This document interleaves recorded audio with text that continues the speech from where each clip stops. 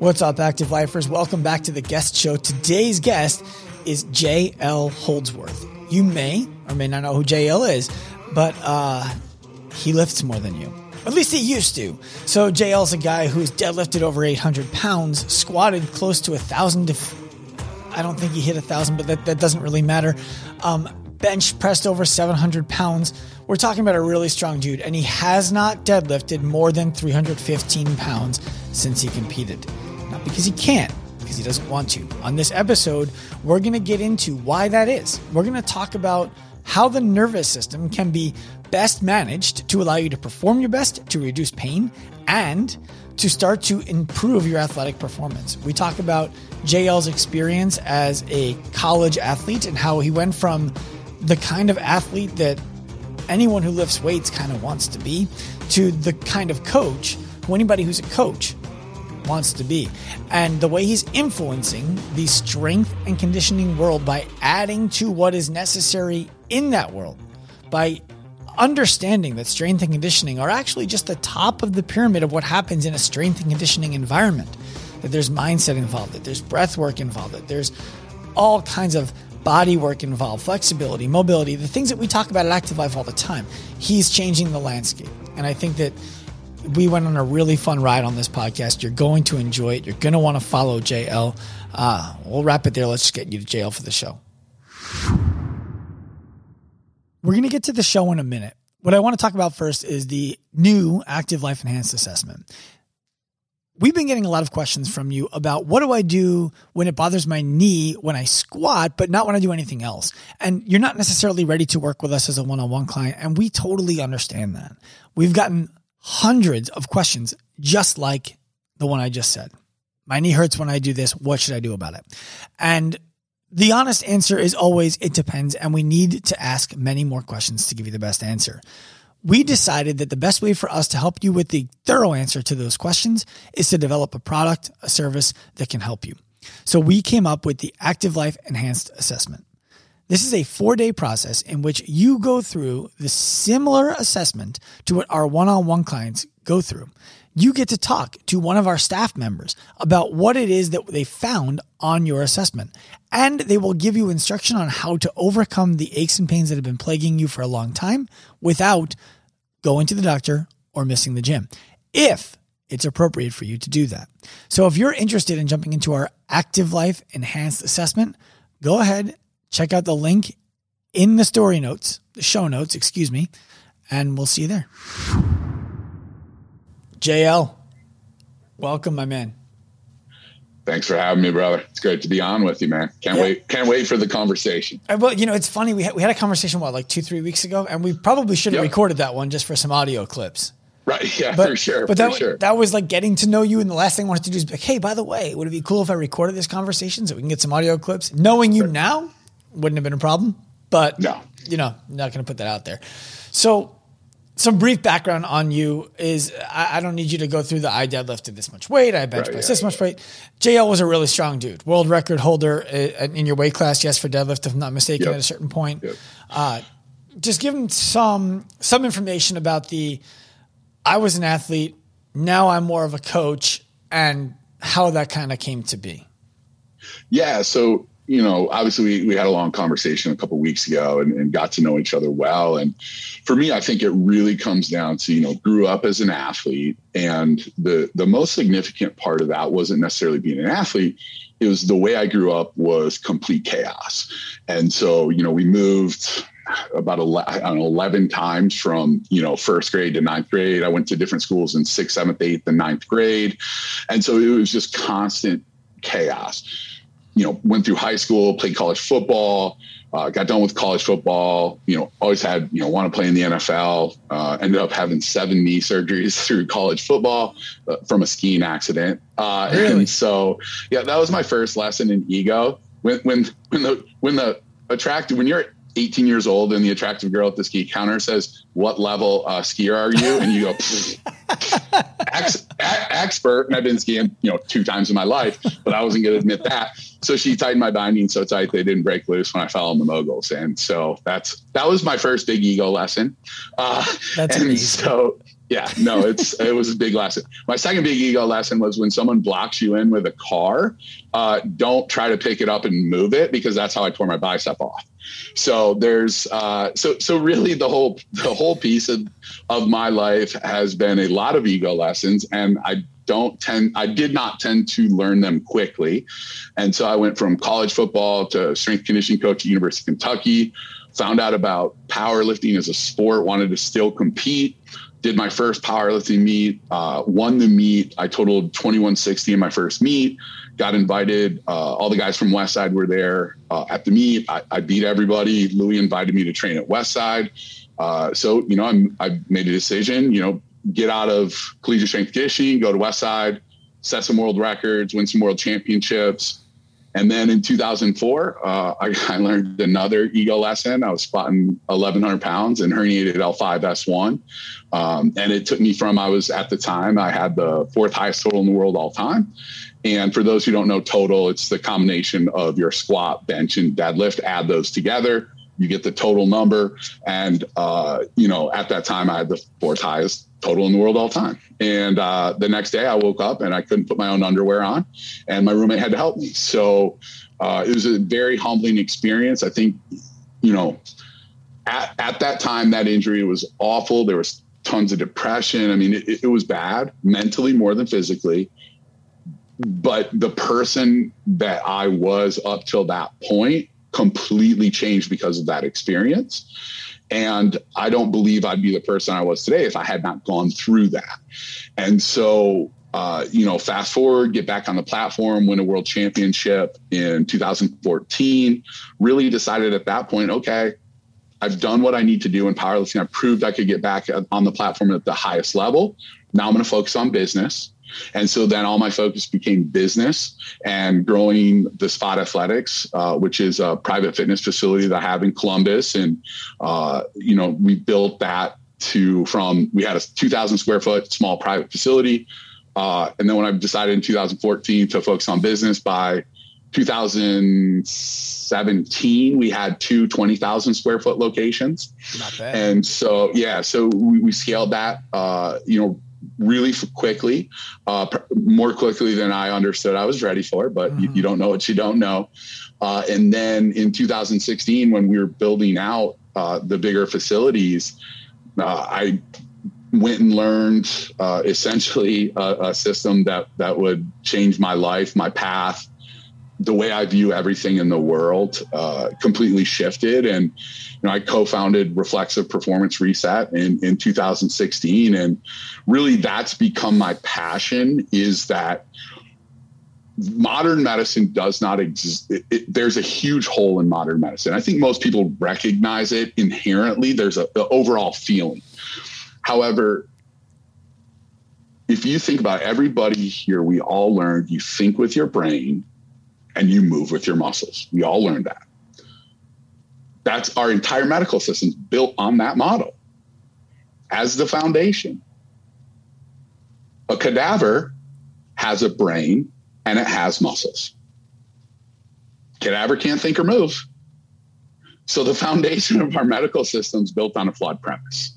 And our nervous system is what initiates all thought and movement. And what regulates how well our nervous system can do those tasks is our global neurological sequence.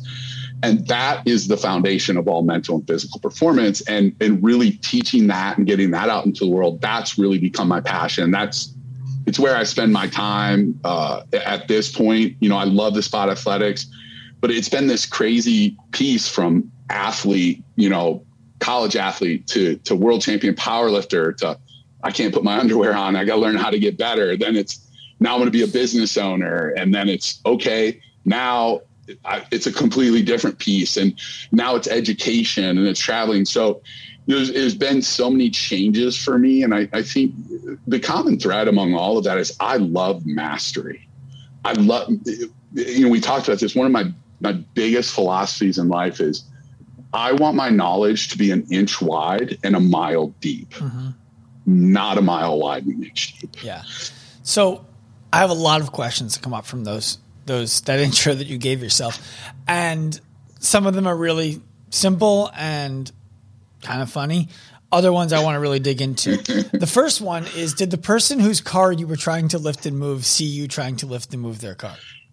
No. So the irony of it, it was 1 week before I was competing in the Mighty Mitts competition, which is a competition on the main, it used to be on the main stage of the Arnold Fitness Classic.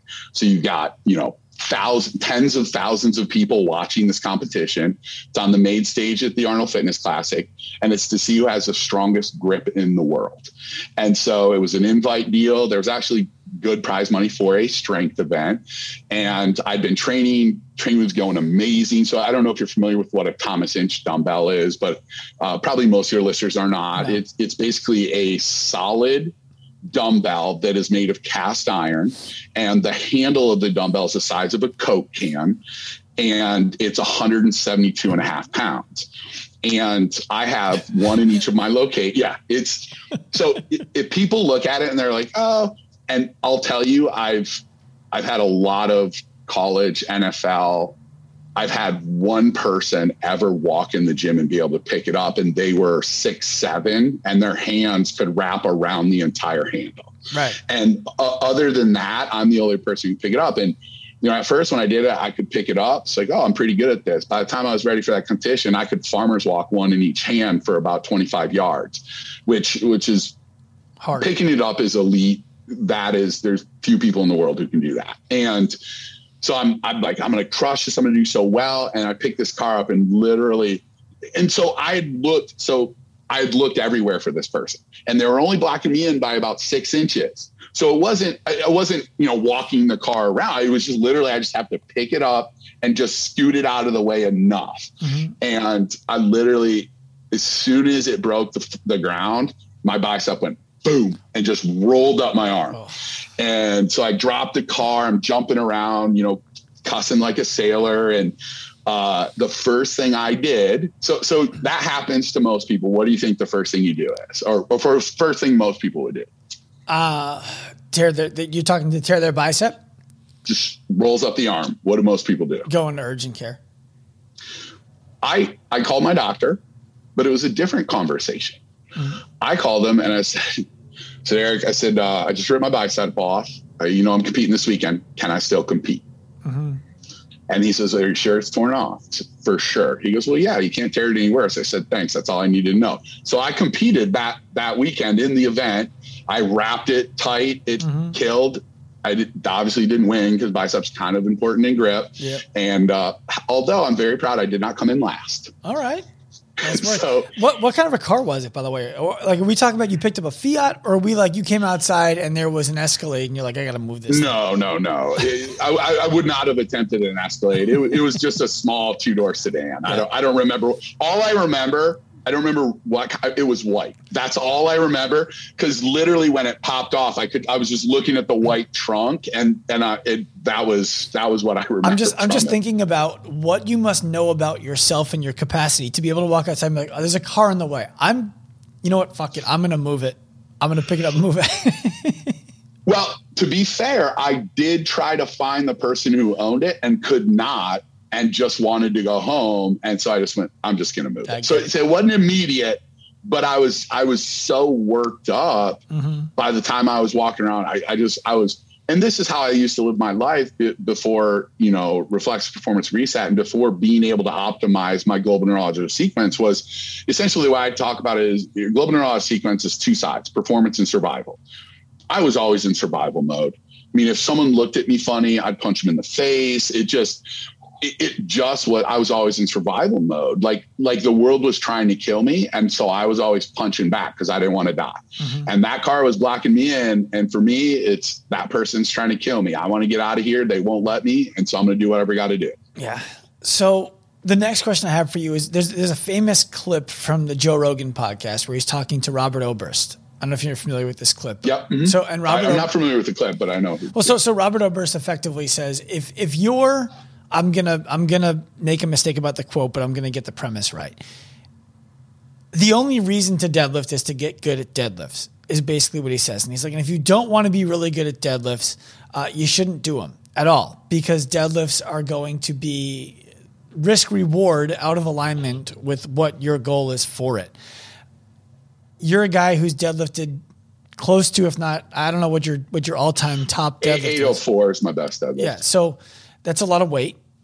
And you've had herniated discs in your back. You've had injuries. You've had the knee injuries, of course, from the ski slope, but still you've had those injuries as well.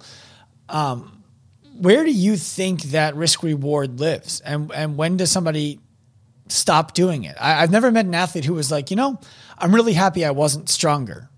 And at the same time, I've met plenty of athletes who were like, my pursuit of strength injured me off the field. Yeah, I think it's a wonderful question. And I think now that you say the quote, I know exactly. I remember now I remember exactly. And, when that was said, it was a big piece where people really got offended. But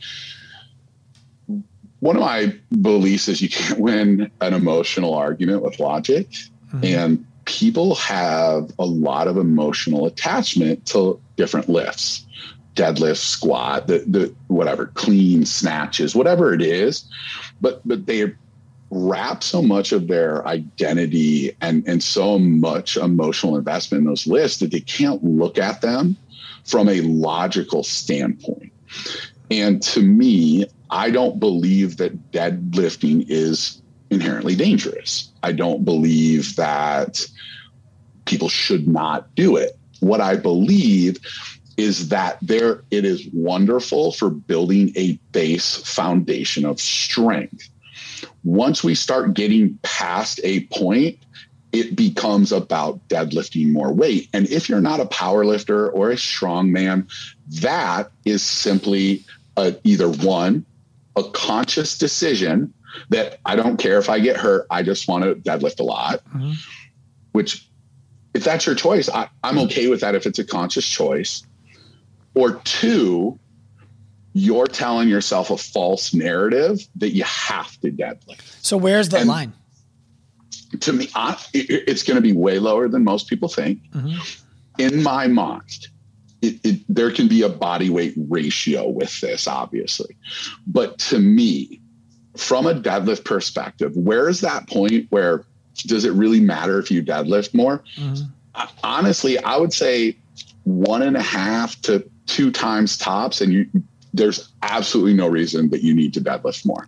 And honestly, if this is, depending on what you're doing, if this is just an average person walking around, I would say a base level of strength is if you can just deadlift your body weight, you're freaking gold. Dude, I'm with you're you. Gold. I tell people all the time, like, look, if your goal is not to deadlift a lot of weight, just for the sake of deadlifting a lot of weight, I think if you can back squat what you weigh and you can pull 20% more than that, you're probably going to be strong enough to move through the planet.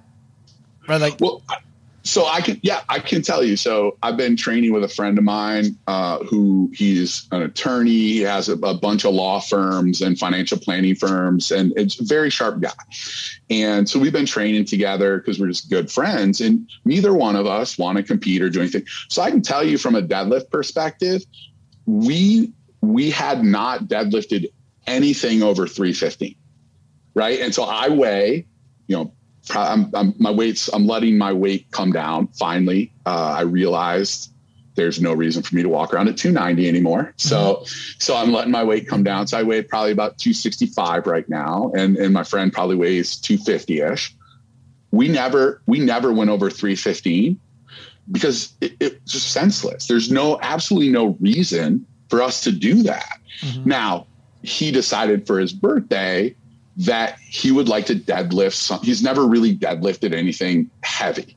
And so he said, okay, 500 pounds is where cool starts, because if you use big rubber bumper plates, like a lot of people do, you can't put 5 of them on a bar. So 500 is the cool spot because you got to use metal plates to lift it. And so, it's not world-class strength, it's not whatever, but he's lifting a little more now just because he set that as a goal for his work. However, I told them, like, we'll strain a little bit, but we'll never, ever miss a lift. That's cool. My goal when I was in, not power, I was in CrossFit. Yep. But my goal at the time was a 3x body weight deadlift. I thought that would be really cool, which by the way would not have gotten me to 500 pounds at the time. And I weighed 150. I got to 405 and I was like, you know what? I don't think I want to work hard enough to get any bigger than that. It's just not worth it to me. And so I stopped there. Well, and this is the piece I think people really have trouble with, but when we're looking at a performance piece and in CrossFit, it's performance. Mm-hmm. It is, and obviously it's the sport of exercise, and there's going to be random pieces. There's going to be running. There's going to be explosive. I mean, it's going to be all over the place. What I can tell you is that when I use that 1.5 or 2, if you want to be the best athlete possible, and you're spending any time to get stronger after it varies, but we'll call it 1.5 to 2, definitely 2, you are wasting your time because it's not going to improve your performance a lick. It's probably going to hurt it, to be quite honest with you. It's just going to be for your ego. Unless you're a powerlifter in your sport or a strongman, going past that 1.5 to 2 is literally a waste of your time. Now, keep your strength strong, but the same piece, and this is probably one of my biggest pet peeves, is the squat. If you are not a power lifter, and let's say in CrossFit, if your sport demands a certain range of motion, then in your training, you need to hit that range of motion. In powerlifting, that range of motion is determined as parallel, which is the hip joint and the knee joint, parallel. Well, breaking it or hitting it?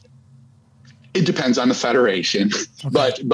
but breaking it for most federations, hitting it for some. So, but in that range, we'll say, depending on the judging requirements of the federation. So the issue is all the research that's been done on the squat, the way all of sports performance judges a squat is 66% complete. Every bit of research, every bit of pieces that are done in the gym are totally missing an entire joint, the ankle. There's 3 joints involved in the squat: the knees, the ankles, and the hips. And the piece is that everybody in collegiate, professional, high school, I did it for the longest time. At the Spot Athletics, if someone did not squat to parallel, I said it didn't count because that was my powerlifting standard. It's just a rule of the sport. And so the ridiculous part is if you use parallel and you're not training for a powerlifting meet, my goal is in 10 years, the term parallel completely gets erased from any kind of training talk other than powerlifting because it's a sport rule. So to let you know how ridiculous this is, in the sport of powerlifting, when you bench press, you have to bring it down to your chest. It has to pause for 1 second and you have to get a press command. Then you have to hold it at the top and get a rack command or it does not count. So all these people in gyms, right? I see it all the time. They're ripping on some lady who's squatting or some person, an athlete who's squatting, and they're not parallel. They're not parallel. I've never seen anybody rip on someone who didn't pause a bench press and wait for a press command and a rack command. But you're going to hold this one arbitrary rule of a sport to all of these other people who aren't competing in the sport, but you're not holding the other rules of the sport to those people? How arbitrary and ridiculous is this? The whole piece is that to me, when I look at squatting, and I've written a ton of articles, if people are interested in reading more, I've written a ton of articles about how people have always effed up the squat because the research talks about quarter squat, half squat, half of what? Quarter of what? You don't get stronger relative to where 2 joints are. If I lay down flat on the ground, my hip and my knee are parallel, but am I getting stronger? No. It's the joint range of motion through which those joints move that determine how much strength is gained. And so all squatting research has only looked at this arbitrary powerlifting definition and never said there's this much degree range of motion at the ankle, this much at the knee, this much at the hip. That generates this result. And so in the squat articles I wrote, what I do, which is amazing, is I draw someone that's squatting to parallel, or I take a picture of someone squatting to parallel in a wide powerlifting stance, vertical shins. And I go, does this look good? And of course it's 90 degrees, right? Then what I do is I have them do what we call a sport squat, where there's positive shin angle. And everybody, I look at it and it looks like by powerlifting standards, it'd be 6 inches high. And I say to the strength coach, does this look good to you? No, that's so high, blah, blah, blah. And literally in the article, what I do is I take that exact same 90 degrees and I just rotate it to account for the ankle, the dorsiflexion. And it's exactly the same angle at the knee. And I said, okay, well, is strength gained by where two joints are arbitrarily in space, or the range of motion through which the joint moves? I think I'm understanding the picture, and Yep. I want to make sure that I'm getting it right. Yeah. What you effectively did is you said, so we're looking now and we're saying the hip range of motion needs to be here for the rep to be full. Then not even the hip range of motion, just where the hip and the knee are in relation to each other. It's not to say it's full in powerlifting. It has absolutely nothing to do with any joint angles. It's literally where is the hip, where is the knee, or some people like to say, thigh parallel to the ground. However people want to define that, but it's literally where two joints are relative to each other, nothing to do with any kind of joint range of motion. Right. But then what you described is in a similar, the same loading, same everything. If we change the ankle angle, the knee angle can stay the same. And now the knee related to the hip is different. Is it no longer a good rep? Got it. Exactly. Yeah. So, we talk about this kind of stuff all the time. That a person's range of motion starts with how far could they get passively? Let's not look at somebody, put a bar on their back and say, you didn't get low enough. Here's your drill. Let's look at their hips' ability to get to its range of motion. Let's look at their knees' ability to get through its range of motion. Let's look at the ankle's ability to get through its range of motion. And then let's respect those ranges of motion when somebody starts to do their squat, whether it's an air squat, a front squat, an overhead squat, or a back squat. We're not going to exceed passive ranges of motion when we load without drawing compensation from somewhere else and creating injury. 100%. And I agree with all of that. And I think one of the things I've seen in pro sports and college sports, and now I think there's a much more awareness built around this, is a lot of linemen with big, thick hip sockets who couldn't literally, from a structural standpoint, could not squat, let's call it, ass to grass, whatever term you want to use, butt on ankles, whatever, however you want to define it, because literally from a passive standpoint, their structures were in the way. Well, then strength coaches are like, you got to get all the way down, So here's the thing. You put 405 on the bar. Now those structures can get warped and can grind on each other, and you can gain more range of motion by forcing and literally breaking up actual structures in the hip. So a lot of offensive linemen ended up with hip surgery because the person who was coaching them made them go past their passive range of motion by loading to an extreme point where it would just force them down. And that is different than what I'm talking about, because what I'm talking about is if I'm standing up and I'm standing with, my legs straight, and I literally bend and go down a half of an inch, that is a squat.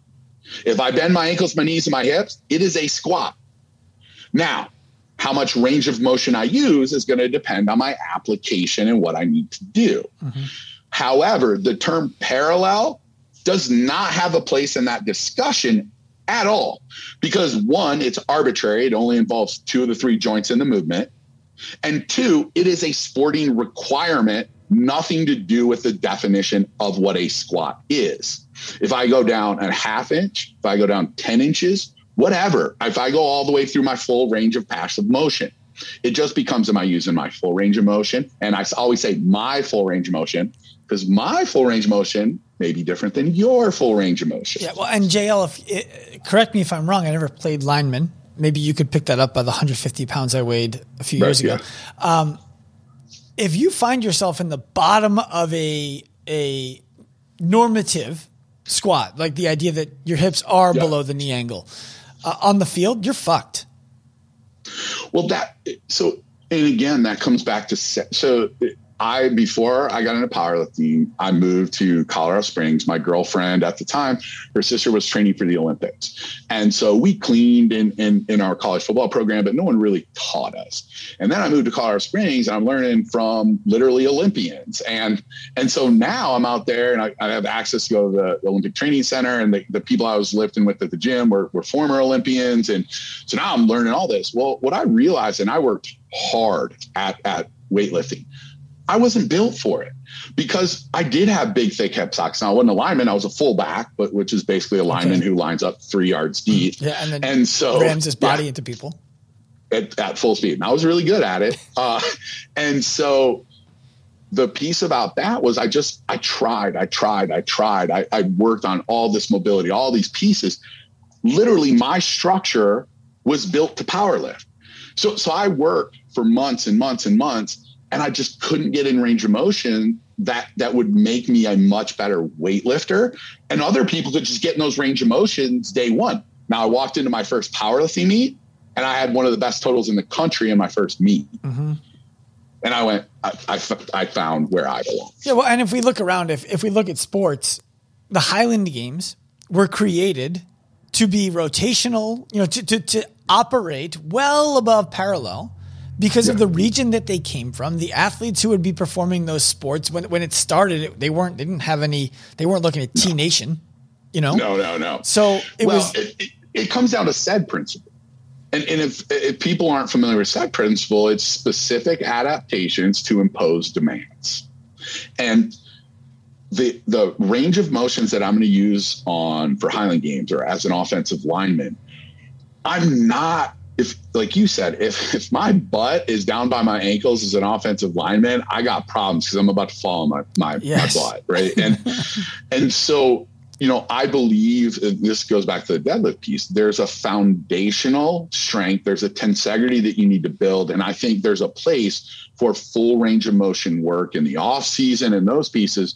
But for us, the way we operate our program at Spot Athletics with our athletes and even with our adult clients, to me, the sport squat is a far superior piece for building what I need to do. One, it keeps people safer because their back can remain in a nice neutral spine position much easier. Two, it makes them a shit ton faster and they can jump higher because you maintain the same joint angles. When you run, when you jump, your shin angles, your torso angles, if you're really fast, will remain consistent as you accelerate out. All of these pieces apply to the SAID principle to get the performance demands. So we use full range of motion squats especially for young athletes, because kids today's hip mobility is so awful. They just need it. And we use it in the off season, but as we start actually building the performance, not the foundation, we're going to go to the pieces that give us the big returns for performance. And here's the thing. I tell every coach that I consult with, every team I'm going, if I walk in and you have a record board and it's got pull-ups and if it's got squats, deadlift, bench press, cleans, look, and you know this as a business owner, right? I know in my business, we're going to be really good at the pieces that I track, because whatever I track and we talk about all the time, that's what everyone's going to focus on. Mm-hmm. So when I go into a weight room, I go, do you want the best powerlifting team or weightlifting team in the world? Or do you want to win on Friday night? Okay. Mm-hmm. Well, what wins on Friday night? Speed wins. Speed is king. Strength helps you become king, but speed's king. And so to me, I want to see on a record board 40-yard dashes, 10-meter flies, pro shuttles. And the only strength piece I want on there is pull-ups. You sound like Kurt Hester right now.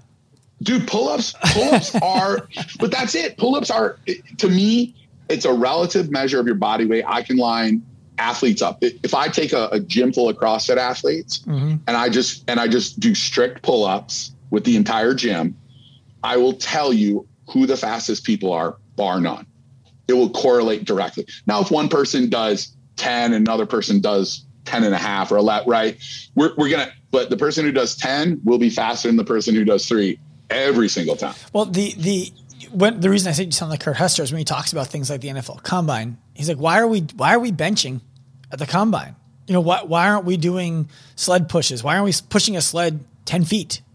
And it's it just speaks to the relativity of the sport. Like, let's do things that are actually applicable. What is a sport squat? So sport squat is looking at the squat from that measure of ankle, knee, hip. And so when I do a sport squat, so to give you the best example, think about base athletic position, right? If you're playing linebacker or you're in basketball and you're just getting in base athletic position, that's the position I play in. So when I sport squat, essentially I'm doing a squat, only I'm allowing my first move's butt back, and then I'm basically going straight up and down. So where I end, I have good positive shin angle. My knees are at 90 degrees. My hips or my torso's in the exact same angle as my shins. So literally I had a dad who brought a kid in who was a linebacker, who the dad powerlifted, knew me from powerlifting, brought him in, and we're getting ready for the season. We're doing sport squats, and the dad said, JL, I trust you, but he's nowhere near to parallel this and that. And so I bring the kid over. I said, okay, squat, powerlifting style. So he does. He gets down to the bottom. I said, parallel, that's what you want, right? I said, awesome. I said, now jump from there. Kid could barely jump, right? So then I said, now do a sport squat. He gets a sport squat. He gets to the bottom. I said, awesome, jump from there. Boom, springs right up. And then I have him do it again, and he has his arms up like he has a bar in his back. And I said, now drop your arms down. He drops his arms down. I said, what does that look like to you? He goes, his linebacker stance. I go, awesome. Do you want to be a great powerlifter or a great linebacker? You tell me. I can do both, right? I'm very good at accomplishing both of those things. However, not at the same time. Mm-hmm. You chase two rabbits, you get none.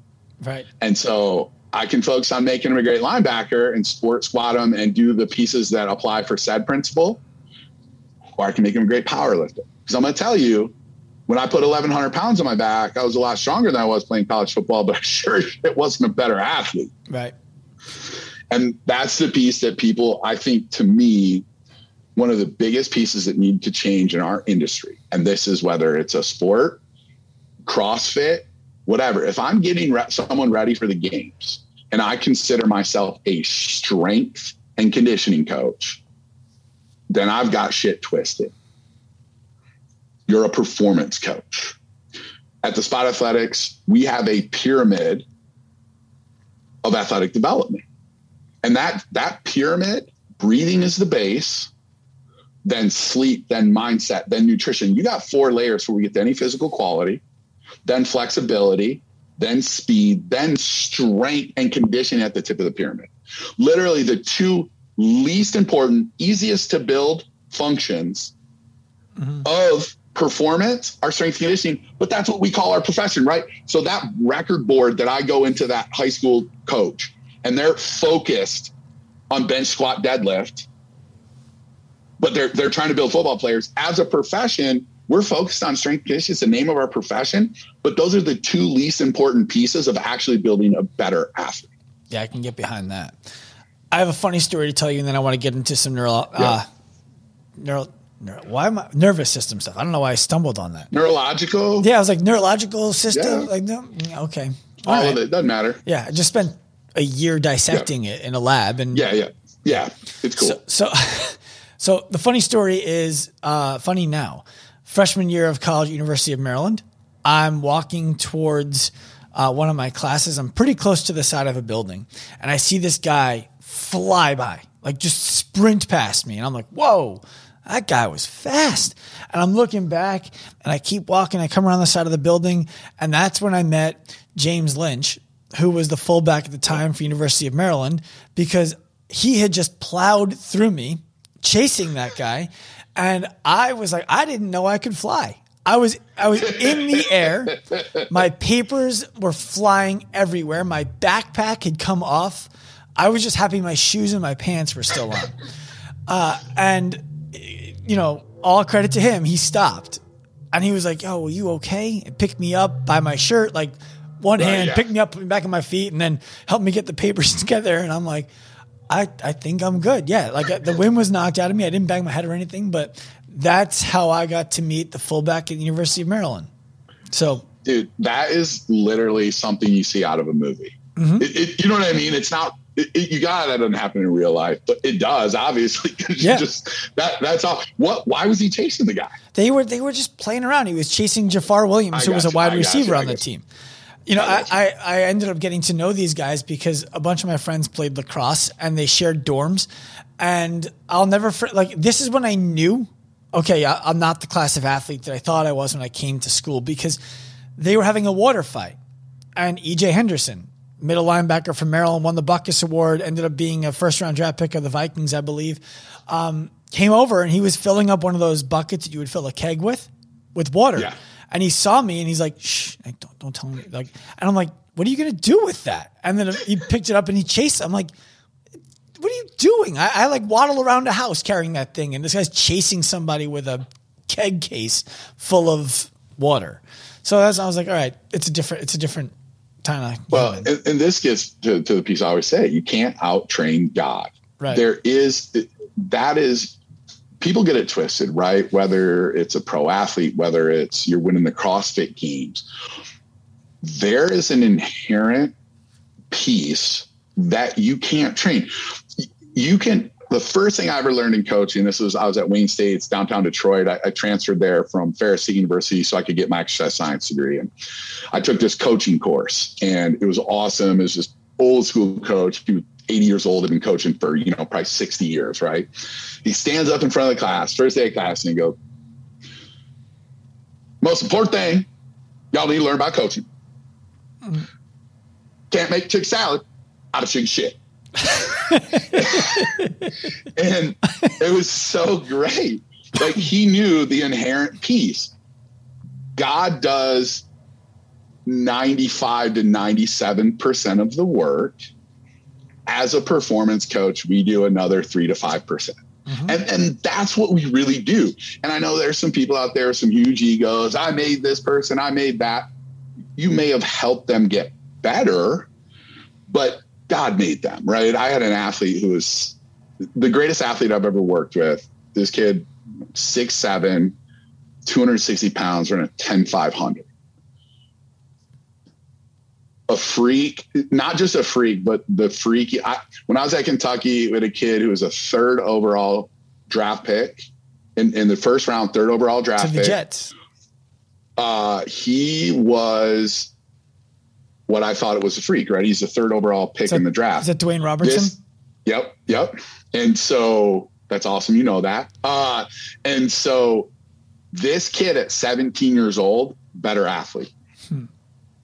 Right. I mean, he's an amazing kid. Yes, sir. No, sir. Great parents. Do anything you tell him. So that's a special kid. He's going to be, people will know his name at some point. Mm-hmm. I knew what I was going to help that kid with was going to help him about 3%. Now, is that 3% really important at that level? Of course it is. Yeah. But don't get it twisted. That kid was going to be fine if he never walked into Spot Athletics. Well, the difference, what you're describing there, JL, is the diminished returns that we tell the average person walking Earth they don't need to chase. But if you want to be a professional athlete, diminished returns is where the whole game is played. Well, and for us, the primary piece, because he had a strength coach at high school, was very good. And the strength coach actually called me and said, this kid he's special. He needs extra work. It was a ton. I believe in athleticism, the most underappreciated, undervalued, undertrained is the foot and ankle. It is it's been ignored in all squat research, yet it's 1/3 of the joints responsible. In performance, when you're running, when you're lifting, it literally is the last piece of your body that connects you to the ground. So literally, if you have a car with 1,000 horsepower and it's the greatest car ever built and it's on ice, it doesn't go anywhere because the tires, the thing that connects it to the ground, have to be really good, right? And so, or if it's just on great, you have two cars, one that's, kind of average and the other one's a supercar, but the supercar has really, really crappy tires, the average car can beat it. Mm-hmm. And people have ignored this fact. I mean, to me, I think behind breathing, I think from a trainability standpoint, it's like I talked about pyramid, we put breathing at the base of it. And I think when it comes up to those pieces, speed, flexibility, strength, the ankles in the foot are just so overlooked by many. Yeah, I can see why you would say that. And I don't even disagree at all. So I want to get into the nervous system. Yeah. And I want to talk about RPR. And what I would like to get a better understanding of is you described that a cadaver has a brain, a cadaver has muscles, and it can't move. Or think. Or do anything. or think. When I've thought about that, the first thing that pops into my mind, because the way I look at all things is cynically, right? Like let's look at what about that doesn't make sense, right. and then let's find out how that makes sense. It also has it has a nervous system. It's just not functional. And the brain, it's like having a computer that's not plugged in. Exactly. So what I'm beginning to believe I understand, and I would love your confirmation or not, is it's the active nervous system that you're describing, as opposed to the body doesn't have, like the cadaver doesn't have nerves. It doesn't have a spinal cord. Obviously it has those Correct. things. So this, 100%. And I love that clarification. I think that's really important for people, especially people who think at a higher intellectual level. It has all. So this is the piece that I believe is such a miss in where we're at. And I believe where it came from was Descartes said, I think, therefore I am. That was the start of separating the brain and the body, which up until that point in human history, everybody studied the brain and the body as one whole unit. One of my favorite saying is mens sana cor sano, which is a sound mind and a sound body. It's Latin, right? For ever since the beginning of recorded history, the mind and the body have been considered one unit. Descartes comes along and all of a sudden it's like, hey, psychology, you get the brain and all this, and you get you cannot separate that. And so the next person that really put the nail in the coffin for our advancement of understanding how human beings function was Einstein. And I know that might shock a lot of people, right? Because he's regarded as this super, super smart guy. And obviously he was. However, Descartes started, Einstein put the nail in. Up till that point, most scientists dealt with application. How does a living organism function? And that's how you find out. However, the issue with application is, as you know, if you change one tiny variable, the piece that you thought can be argued against, and that gets tiresome. However, Einstein went all theory. And the piece about theory is that you can't argue with theory because you can't actually show an example that's wrong. And so instead of studying a live human being, we went to, here's a cadaver. Look, the brain, that's where we think. Look, it has nerves. Everything became structural and theoretical, not application. And so the piece that I'll say is that an active nervous system, I think that's a great distinction.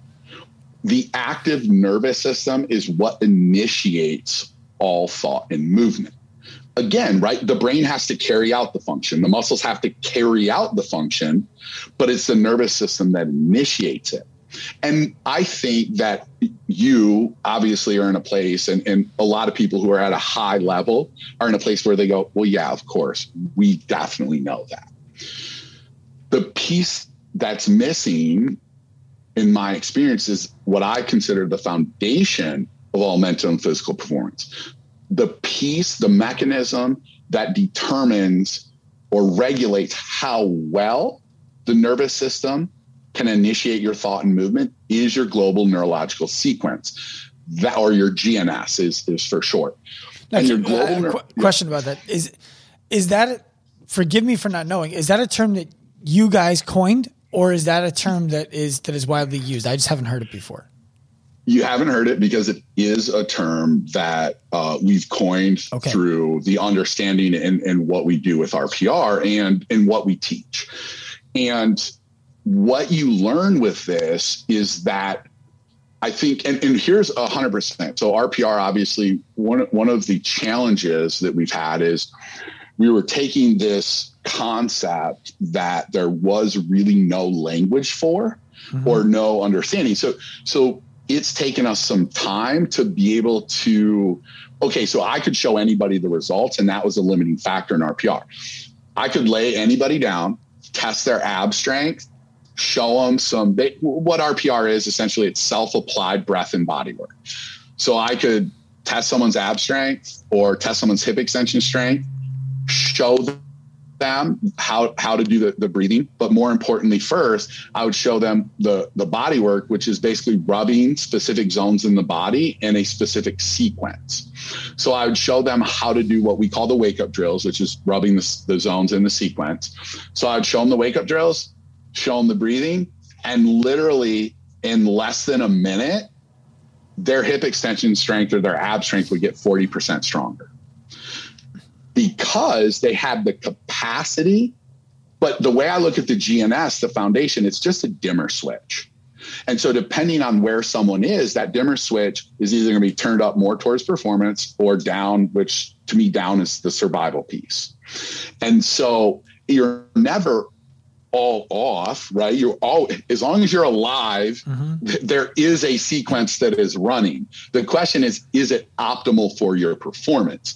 And so to give you an example that I think is clear is what that global neurological sequence is it is understanding the sequence of what is neurologically initiating and stabilizing hip flexion and hip extension. And then from there out into the body, the sequence that initiates and stabilizes all the other joint actions. And there is a sequence that is the most high performing, most optimal that allows us to perform and move at our best and also allows us to think at our best. And so this is the piece that I think we've struggled to communicate with RPR is that RPR literally competes with nothing that exists. So if you love X system, Y system, it doesn't matter what it is. RPR is this foundation that's actually been missed. RPR, whatever you do, whatever you like to do in your training, RPR literally changes none of it. It just is this foundation that's getting skipped right now. And you do RPR first, then literally do everything you already do. And it makes it better. It doesn't matter if I'm talking about a certain type of warm up, a certain type of system to get more range of motion, whatever it is, you do RPR for it. You set that foundation, you optimize that GNS, and then everything else you already do just works better. And that's where I think we've struggled to get that message out. People think that, oh, I do this instead of this, or I do this instead. No, because it's working something that you're just literally not addressing right now, it just sets that foundation for everything else to work better. So when I look at RPR, a simple, and forgive me if this is minimizing it, a simple way to think about it is it's very much like specific PNF for the nervous system. And what PNF is, if you're listening, you don't know what that is. It's called proprioceptive neurological facilitation, which is when you would take a muscle, for example, and have somebody, you'd stretch it to its max, have them resist you a little bit, have them relax. You can then stretch that muscle a little bit further. And it's measurable and it's repeatable and you can see it and you can do it every time. I know it's not a direct line from this is this and this is that. It strikes me as very similar though. Yeah. So the analogy I'll give you, so it's what you just use is a neurological methodology and it works, right? Like you said, you can do it, you can repeat it, you can measure it. Mm-hmm. The piece is that what makes RPR so different is it's a step before that. So the way that I look at it is if you walk into your house at night and it's completely dark, the first thing you do is you flip on the light switch, right? So let's say you walk into a room and to use the dimmer switch. If you walk into a room and that dimmer switch is turned all the way down, so there's barely any light, you're going to turn the dimmer switch up first. Well, that dimmer switch is your GNS, your global neurological sequence. It's the global neurological sequence. The wires that connect the dimmer switch to the fixture, that is your local nervous system. That's what PNF affects. That's what all these other systems that are affecting the nervous system that are wonderful and definitely get results. Those are the wires that connect the dimmer switch to the fixture. The fixture is the bones, the fascia, right? All those pieces that hold. The muscles are the light bulbs. It's what we see doing the work.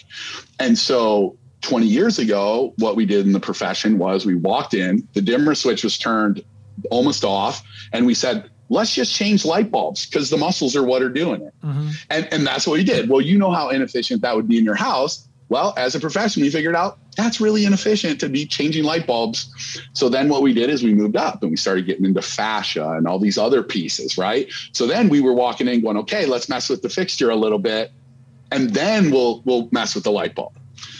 Now where the best people are, someone like yourself, hey, let's make sure these wires are all working well, right? And when you start messing with those wires, then you affect the fixture, you affect the light bulb. But the foundation starts at dimmer switch with the GNS. And that global neurological sequence, it doesn't fix all problems, right? It optimizes the dimmer switch. Mm-hmm. Well, you can optimize that dimmer switch, and the wires, they still may need something done with the wires. Mm-hmm. You may still need something done with the fixture. You may still need new light bulbs, right? None of those pieces are more important than the other. It's literally just order of operations. And I do think about it like the lights in your house. Look, if you don't have a light bulb, turn the dimmer switch up, nothing happens, right? Every single piece in that, you have to train, you have to take care of. It's just the piece that is being skipped right now is optimization of the GNS. And that is the piece for me from an education, from a speaking, from a teaching perspective.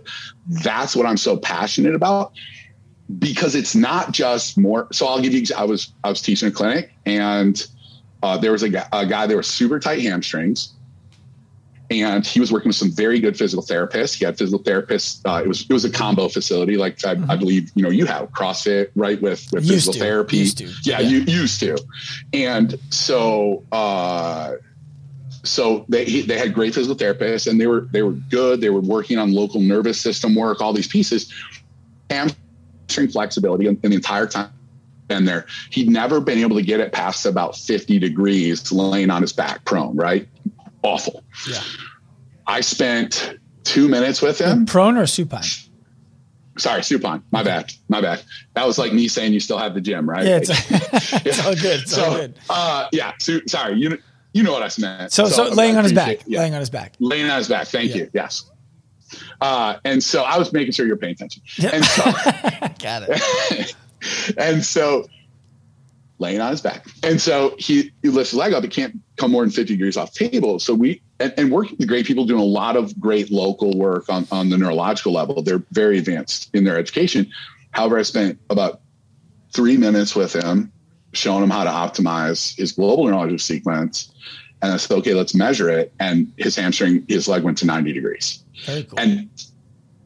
And that's the piece. Now, I'm not saying that happens all the time by any means, because look, again, if you turn that dimmer switch up, but part of the reason he was able to get such a big result right away was because he had been doing the work on the wires, on the fixtures, on the muscles. Right. That was already there. Those were great. It was just that dimmer switch just needed turned up. Once we turned it up, he got a huge result. If he hadn't been doing the other work and we turned the dimmer switch up, maybe it doesn't change that much. Mm-hmm. Well, and I think that's the piece that maybe we haven't communicated well, or I think people have not. And I'm going to put it on me, because if people aren't understanding it, that means I'm not explaining it well. Well, I think it's not that you're not explaining it well. I think that there's a few things going on. I think one of them is not enough people have heard of it yet and have the opportunity to ask the questions that they need to ask to better understand it. And you can't answer questions before people ask them. I mean, you can, but it's much harder. Not if they don't hear it, right? It's a tree falls in the woods. Does anyone hear it? Right. The way it sounds to me, that the thing that, I mean, if I'm, my intention is not to coach you right now.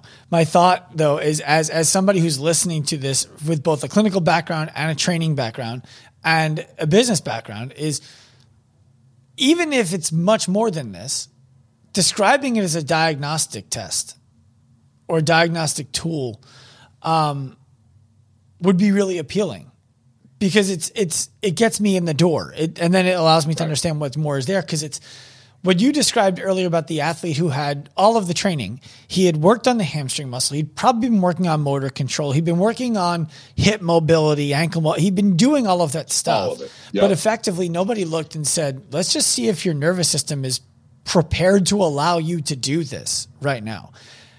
Your system allows that person to say, oh, well, the issue here is that your nervous system is actually self-inhibiting your ability to move through the range of motion that you're trying to express.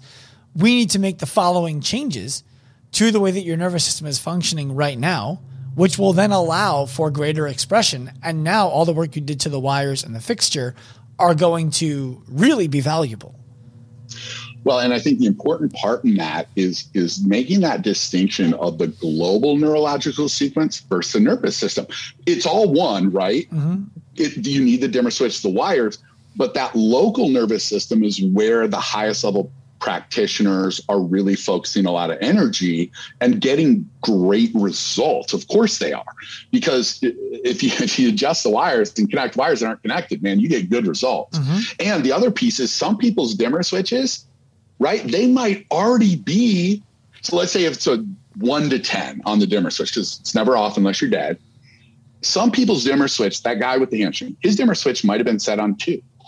Mm-hmm. And so when we optimize his, and let's say his dimmer switch went to 8, these huge results opened up because of the other work down the chain. Well, if someone's dimmer switch is just automatically set on 6 or 7, and now you do the local neurological work and you work the wires, holy crap, the results are insane. This is what I'm saying, is that without understanding the foundation, this GNS and how to optimize and what it looks like and how to test through it, that's a diagnosis. Well, so here's the piece when you talk about that answer. Our level 1, we teach, we kind of say level 1 gives you a shotgun, level 2 makes you a sniper. Level 1 isn't a diagnostic piece. Level 1 is the understanding of the global neurological sequence, and then the breathing and the wake up drills, the self-applied breath and body work, because RPR is about being self-applied. So I go into an NFL team, I teach the strength staff, and they show the entire team how to do it. Mm-hmm. And so that's what's cool about this at the Spot Athletics, right? We have a lot of group training. Our coach, the way we start every single session, Spot Athletics, 10 years old, 80 years old. You come in, we do a baseline of where your body is. So you do 2-3 squats, 2-3 toe touches. Let's say it's lower body day. And so you do that just to feel where your body's at. We run through RPR, the self-applied breath and body work. Takes about 3-4 minutes, depending on what day we're doing. Then we have them do 2-3 squats, 2-3 toe touches. And then every single time without fail, they feel exponentially better. And so now we do that because we want them to understand that now we've set that foundation. Now we're in a much better place to go through the rest of our training. Have you ever done something like tested somebody's 1 rep max? I know 1 rep max is not an ideal way to do it because there's... Oh no, dude. Every power lifter I've ever... So the first person that I worked with on this, so there's kind of progression, right? RPR is all self-applied. Well, there's progression where there's hands-on work, mm-hmm. where I can do it with somebody, but that's not RPR. It's something different. The first time I did that with a power lifter is my friend Dave Tate, who is powerlifted for a million years, had a million injuries. Yep. When I started learning, I said, I think I got something that could help you, man, because this is working on something that I've never actually even seen worked on. And so he came in, I work on him, he goes and squats, and he was supposed to do something light because Sunday he had set a 10-pound PR with a certain bar. And, right, so he's got time before he hits that again. And so he was the first PR he'd hit in 3 years. He was super pumped. And so, what are you going to do, Dave? He said, light squats, this and that. He calls me that night. I don't even know if I've ever heard him so excited. I said, what's going on? He goes, dude, what the hell did he goes, I don't even know. So he started warming up, started lights. He goes, feels good. So he'd done 610, was the 10-pound PR, first PR in 3 years. That night, he worked up and hit 700 pounds, a 90-pound PR that day. And what exercise? Squat. Increases squat by 90 pounds. Okay. And now, is that the most extreme case I've seen? For sure. But every single powerlifter I've ever worked on sets a PR. Well, every single one. What you're describing, though, somebody like Dave Tate, people don't know who he is. That he's a world-class guy. So now his fixtures, his wires, they're not disconnected. They're not only connected, they're fine-tuned. He's got the right cabling. He's got, he bought the premium fixture. Right. This ain't Home Depot. This is custom. Right. This is custom. Right. He had some guy blow glass for him. Yeah. Some Amish people, right? Yeah. So everything else was there, but the dimmer's down. He's Yeah. So it makes sense that he would be able to see. Yeah. And that was the thing for Dave that was so key was, he's worked because of what he's done and his, companies that he started. Like so many people have worked with him and they've worked on the fixtures and the muscles and the wires. They've done all that work and he's done all that other work.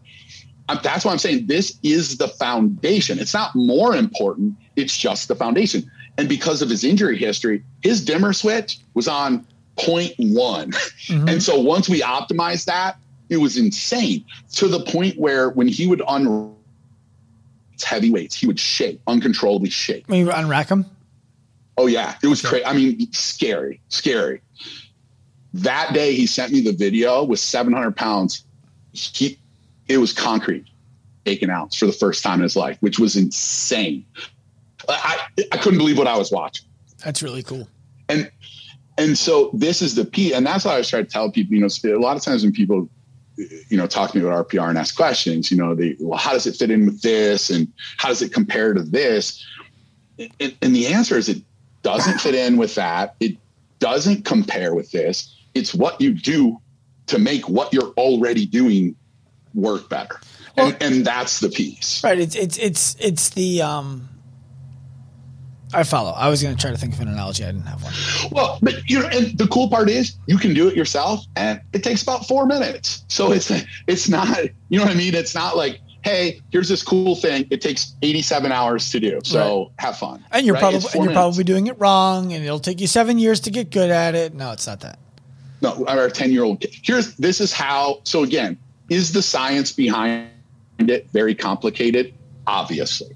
I mean, once you understand the GNS at a fine level, I was at, we were talking before we got on call, I was at an event last night. It was an overnight with a group that I'm in. And, I was talking with some of the GNS people, and these are not fitness people. These are business owners. I mean, all different types of business owners. And it's a small group. We're very close. And I was talking about the GNS piece and how once you understand it, you can really start to understand people's behavior and why they behave in a certain way based on sequence, which drives, look, as a species, I know we are very smart and we have video and we're in different states and we're talking, which is amazing, and satellites.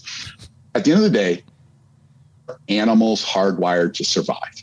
And that's what drives us. Mm-hmm. And so our neurological, that GNS drives not only how well we move, but it drives how well we think and our behavior. So I can actually now at this point, understanding this, say, oh, I see this person. And this is what's changed me so much as a person is I've realized the way people behave is driven by subconscious, that pattern their nervous system is running, that sequence. So it allows me a lot more compassion for the way people are being, because I now understand that it isn't a conscious choice to be that way. Mm-hmm. And the way I look at it is essentially our global neurological sequence, our nervous system as a whole, is like a herd of buffalo. And our brain, like our conscious mind, is basically that cowboy who's herding the buffalo, right? And trying to take them to, wherever you take buffalo. And so that cowboy, that conscious mind, it can herd the buffalo and get them to go exactly where they want, as long as the herd of buffalo aren't in a stampede. Then the herd of buffalo is going to go wherever it does. Doesn't matter what the cowboy says. It doesn't matter what the conscious mind tries to have you do. The herd of buffalo is going where the herd of buffalo is going. And the piece about that is that everybody's, we'll call it herd of buffalo that they have, it takes a different level to get that herd into a stampede. So if someone has had a lot of trauma, for me, when I grew up, mom was a gambling addict. We moved all the time, go to the grocery store, right? Don't cash a check Friday or we can't eat, right? Like there was a lot of pieces there's a lot of chaos and other pieces that people might call trauma, right? It's just shit that happened to me, right? It doesn't define who I am, right? It's just a piece of what happened to me. And so for me, my herd of buffalo, if the wind blew, like I said, if someone looked at me funny, that was like the wind blowing, and the wind blew and the herd of buffalo just took off, mm-hmm. right? And it didn't matter what the cowboy said. the herd of buffaloes. I knew punching people in the face wasn't good. I'm a very intelligent individual, but the conscious mind is the intelligence portion, the conscious intelligence. The herd of buffalo is what's running the show. So when someone would give me a funny look, I would put them to sleep. Mm-hmm. And that was just because I could not control the herd of buffalo. Now, because I'm able to optimize my GNS multiple times a day, I'm just calming the herd of buffalo down, right? So when the stiff breeze comes, the herd of buffalo is just like grazing and doing fine. Whereas before they take off and they're freaking, stampeding some guy's face. So I have one last question for you, just to respect the clock. Yep, I love it. When I listened to you on the Team Builder podcast with Hewitt, which, by the way, if you are listening to this and you want to get more of JL, the Team Builder podcast I thought was a great episode. I thought you did a great job. Thanks, I appreciate that. You're welcome. Junk food fitness. Oh my God, dude! It was a phenomenal term. I don't know if anyone's ever told you before, but you're a poet. Thank you. You're welcome. I really appreciate that. You're welcome. I would love for you to talk about junk food fitness, just so people can hear it from you on this show, and then go listen more about there. I love it. So the whole concept with this started a couple of years ago, and honestly, it started with this transition. When people used to come in the spot athletics, man, throw a barbell on them, let's start squatting, all these pieces. And people would just leave out of our system because if they weren't at a level, then that's not fun to get losses every day. Mm-hmm. No one wants to be on a losing team. And so I started this as my mindset started to shift. Buffaloes get calmed down. I go, man, why aren't we giving people wins every time they come in? And so I started looking at this piece and I started developing it, and it went into this pyramid of physical fitness, right? And so it's breathing, sleep, mindset, nutrition, flexibility, strength. Conditioning is at the very top of the pyramid. And so what I realized was what I was doing in fitness was I literally either was flipping the pyramid upside down and making conditioning the piece, or the whole pyramid was conditioning. And so the piece is, everybody knows that when it comes to nutrition, you've got to eat your fruits and your vegetables. You've got to have, some, if you're vegetarian, but meats and potatoes. And then look, is it healthy and okay to have dessert every once in a while? Of course it is. It makes you feel good. It's good for you.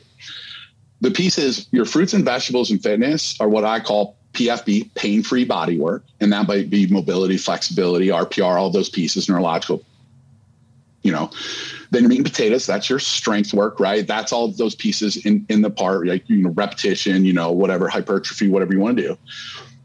And the junk food or the dessert, it is that high intensity, just kill it stuff where you're doing sweat angels on the floor, right? And part of your fruits and vegetables is long duration, slow walking, 120 heart rate work. That is wonderful fruits and vegetables. Now, it's not sexy, right? No one goes, oh my God, this raw broccoli is so, you have to try this raw broccoli, right? No one does that. And that's what we tell people when it comes to athletics is, you're paying us because we're going to make you eat your fruits and vegetables. And so what we started doing is we started changing our approach. And then we said, okay, when people come in, because what happens, my son's 5 years old. If I allowed him to eat junk food every day or dessert for every meal, he would. For sure he would. And look at every commercial gym. What do they have? Rows of treadmill. What does everyone do? Go in, run as hard as possible, right? My 5-year-old will eat dessert every time. Why? Because 1, it tastes good. 2, it releases a hormone that makes him feel good. And what happens when you work out and you kill yourself? It feels like you're doing a lot and it releases a hormone. And the thing is, though, if my 5-year-old eats junk food every day and I allow that, then he's going to end up with diabetes and cavities. So I educate him and don't allow that. I make sure he eats fruits and vegetables and then I allow him to have that dessert. So he's happy and he feels good. In fitness, if we are, and I see this all the time, people are just letting people come in and people don't understand fitness. They're like my 5-year-old son. It's not that they're not intelligent. They are just uneducated at this point. Circumstantial. So they walk in and they go, I want dessert. And instead of, right, like they want it. I want to die. I want you to crush me. I want you to kill me. And my 5-year-old does that, but because I care about him, because I am invested in his long-term health and development, I don't allow that, and I educate him. Now, do I allow him to have some dessert so that he's happy? And he, of course, because it's good for him. We're not doing that. We're not caring for people in the health and fitness industry. Mm-hmm. Many people, I know you do, you're doing it the proper way. Active Life is doing it the proper way. The Spot Athletics does it the proper way. And many other people that I have that are friends are, but the vast majority are not. Mm-hmm. That person's coming in screaming for junk food. And because it's easy, look, I have a 10-year-old daughter. Sean, make Sean throw up, I'll give you American Girl doll. Guess what, dude? Hardest workout you've ever had in your life. Right? Yes. So literally our profession is delivering fitness that my 10-year-old daughter could deliver. Yeah. Right. Does that make sense? And so if we really care about people, if we care about a person's long-term health and fitness, we have to say and this is what we say at Spot Effects, and everyone can steal this because I think it makes our world a better place. Everybody walks in and they go, I want to lose weight, be toned. Awesome. You know what? We can definitely help you with that. Let me ask you this. If you were the leanest you've ever been in your life, you were ripped, you looked amazing, best you've ever looked, but every morning you woke up and your back hurt so bad and your knees hurt that you could barely walk, would that be okay with you? No? Okay, so what I'm hearing you say is that feeling good is your number one goal and looking good is second, but real close right behind it. Does that sound good to you? Yep. Awesome. We can do that. Now, what that means is we're going to do pain-free body work. We're going to do the other piece because this is a long-term goal. You have your body for the rest of the life. We're going to treat it that way. One hard workout does not make you fit. No more than one healthy meal makes you ripped. And so this whole piece where as a profession, we're allowing basically the 5-year-old to come in and demand dessert. And we're just going, fuck it. I got money in my pocket. Right. Because as a parent, if I just let my 5-year-old have dessert, is that easy for me? Mm-hmm. Yeah. No argument, none of my time in education. Right. But would that be an awful parent? Yeah. It's only easy in the moment. And as a parent, you have that kid forever. And I want clients forever. Right. Well, but so what I'm describing is you won't do that with your kid. But when people do it with their clients, ultimately they end up with the knee pain, the back pain, whatever it is, and they're like, "Oh, the person quit." I don't know. Like they couldn't hack it anymore. And I think you and I were talking about the idea that boot camps are meant to weed out the weak. That kills me. When people are like, I got a boot camp. Literally, the whole point of a military boot camp is to weed out the weak and hurt people who aren't strong enough to make it through. Mm-hmm. That's what a boot camp does too for your fitness. Is that a great business model? No. How many people do you meet and they go, and obviously maybe not people at your, the facility you used to have and with Active Life, how many people do you meet? Just average person on the street and they go, well, I got hurt working out. Or, you know what, I have to get in better shape before I got work out because I'm not ready to go because last time I went and I got hurt or it was so hard. Plenty. How is that possible? Well, and I was guilty of it. Just because I knew better didn't mean I didn't do a good job. I did it for years. Yeah. I'll never forget somebody during the CrossFit Open who we knew didn't have the hip range of motion. She's like, I'm doing the snatches. I'm like, you don't have it. Like, you've never done it in class. We don't let you do it in class because it's not safe for you.